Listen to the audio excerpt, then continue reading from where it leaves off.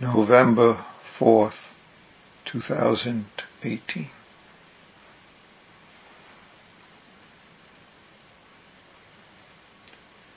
Just this. This is enough. And yet we need to be reminded, being just this. Even just is extra. This is enough. Dogen Zenji begins Fukan Zazengi stating, "The way is originally perfect and all-pervading." Hakuin Zenji begins Zazen Wasan, Song of Zazen, reminding us sentient beings are primarily all Buddhas.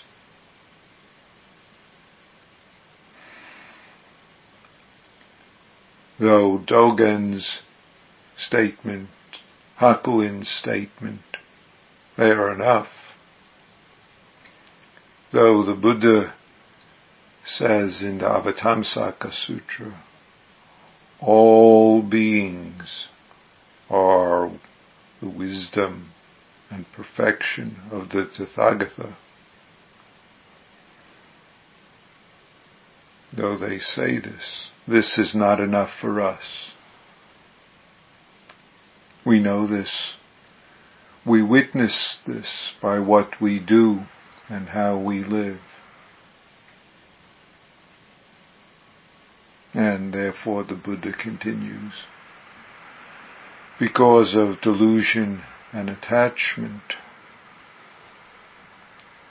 they do not realize this and suffer. Yes, we find that we are missing this, missing just this. In fact, most of the time, most of us are missing being this that we are, missing just this most of the time. What are we doing instead? We are in conflict or opposition with some aspect of life as it is.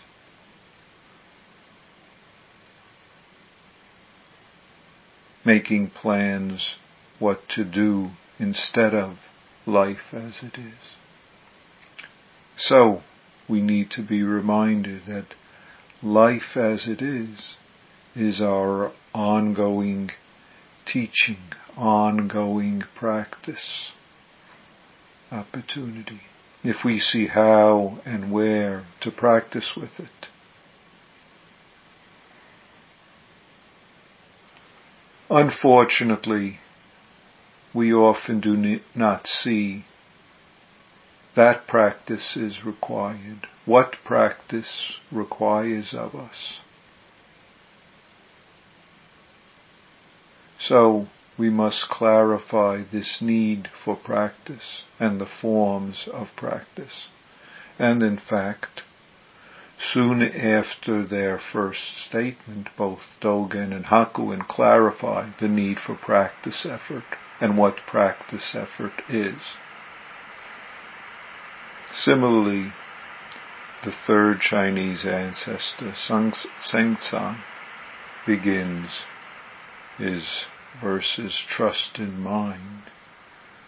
Quote, the perfect way is not difficult. Just refuses picking and choosing. And if you are off by a hair's breadth, heaven and earth are set apart. And this being off by a hair's breadth or much more is exactly where our practice is, our effort is, our noticing opportunity. See, because of our almost pervasive habits of self-centeredness, we must attend to practice, our life practice, at many times in the day and in the week in order to nurture this fundamental life that we are, this that we always are, and that's up to us to do in our daily life. We do it in our formal zazen. It's most easy to do then, and even then we miss what we can't miss. And yet formal zazening in the structure of group sitting, individual sitting, practice in the Zendo, and longer periods of sitting, whether weekly or in concentrated forms in sesshin, is what nurtures us and which enables us to do what we must do throughout our life. Notice when greed, self-centeredness arises, when anger, self-centeredness arises, when delusionary self-centeredness arises. See, it's the base and the ongoing zazening that supports and makes possible for us to notice what otherwise would seem natural reactive habits of anger and greed, confusions and harming, caughtness and entangledness in our thinking. Our delusions are the stories about this universal life, which often is our self-centered thinking, dreams. And these justify and maintain all the other self-centeredness reactive habits. The delusion stories generate and justify anger and greed in myriad reactive forms that we each get to notice when they occur.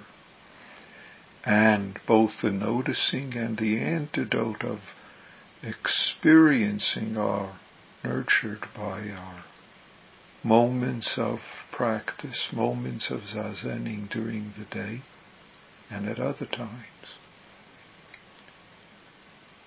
Especially in sesshin. As you know, we're having sesshin this coming weekend, from Thursday night through Sunday noon.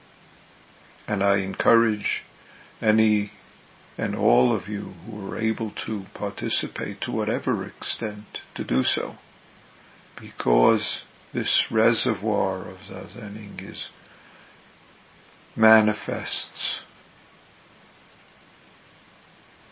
throughout our life and throughout the life of the universe. This is nurturing and being this wisdom and perfection of the Tathagata that we all are. It's this, just this here. This is the original, perfect and all-pervading way of our life. This is what we primarily are, Buddhas. Buddhas and Bodhisattvas, if I say it that way, compassionately responding. And sesshin nurtures and enriches this.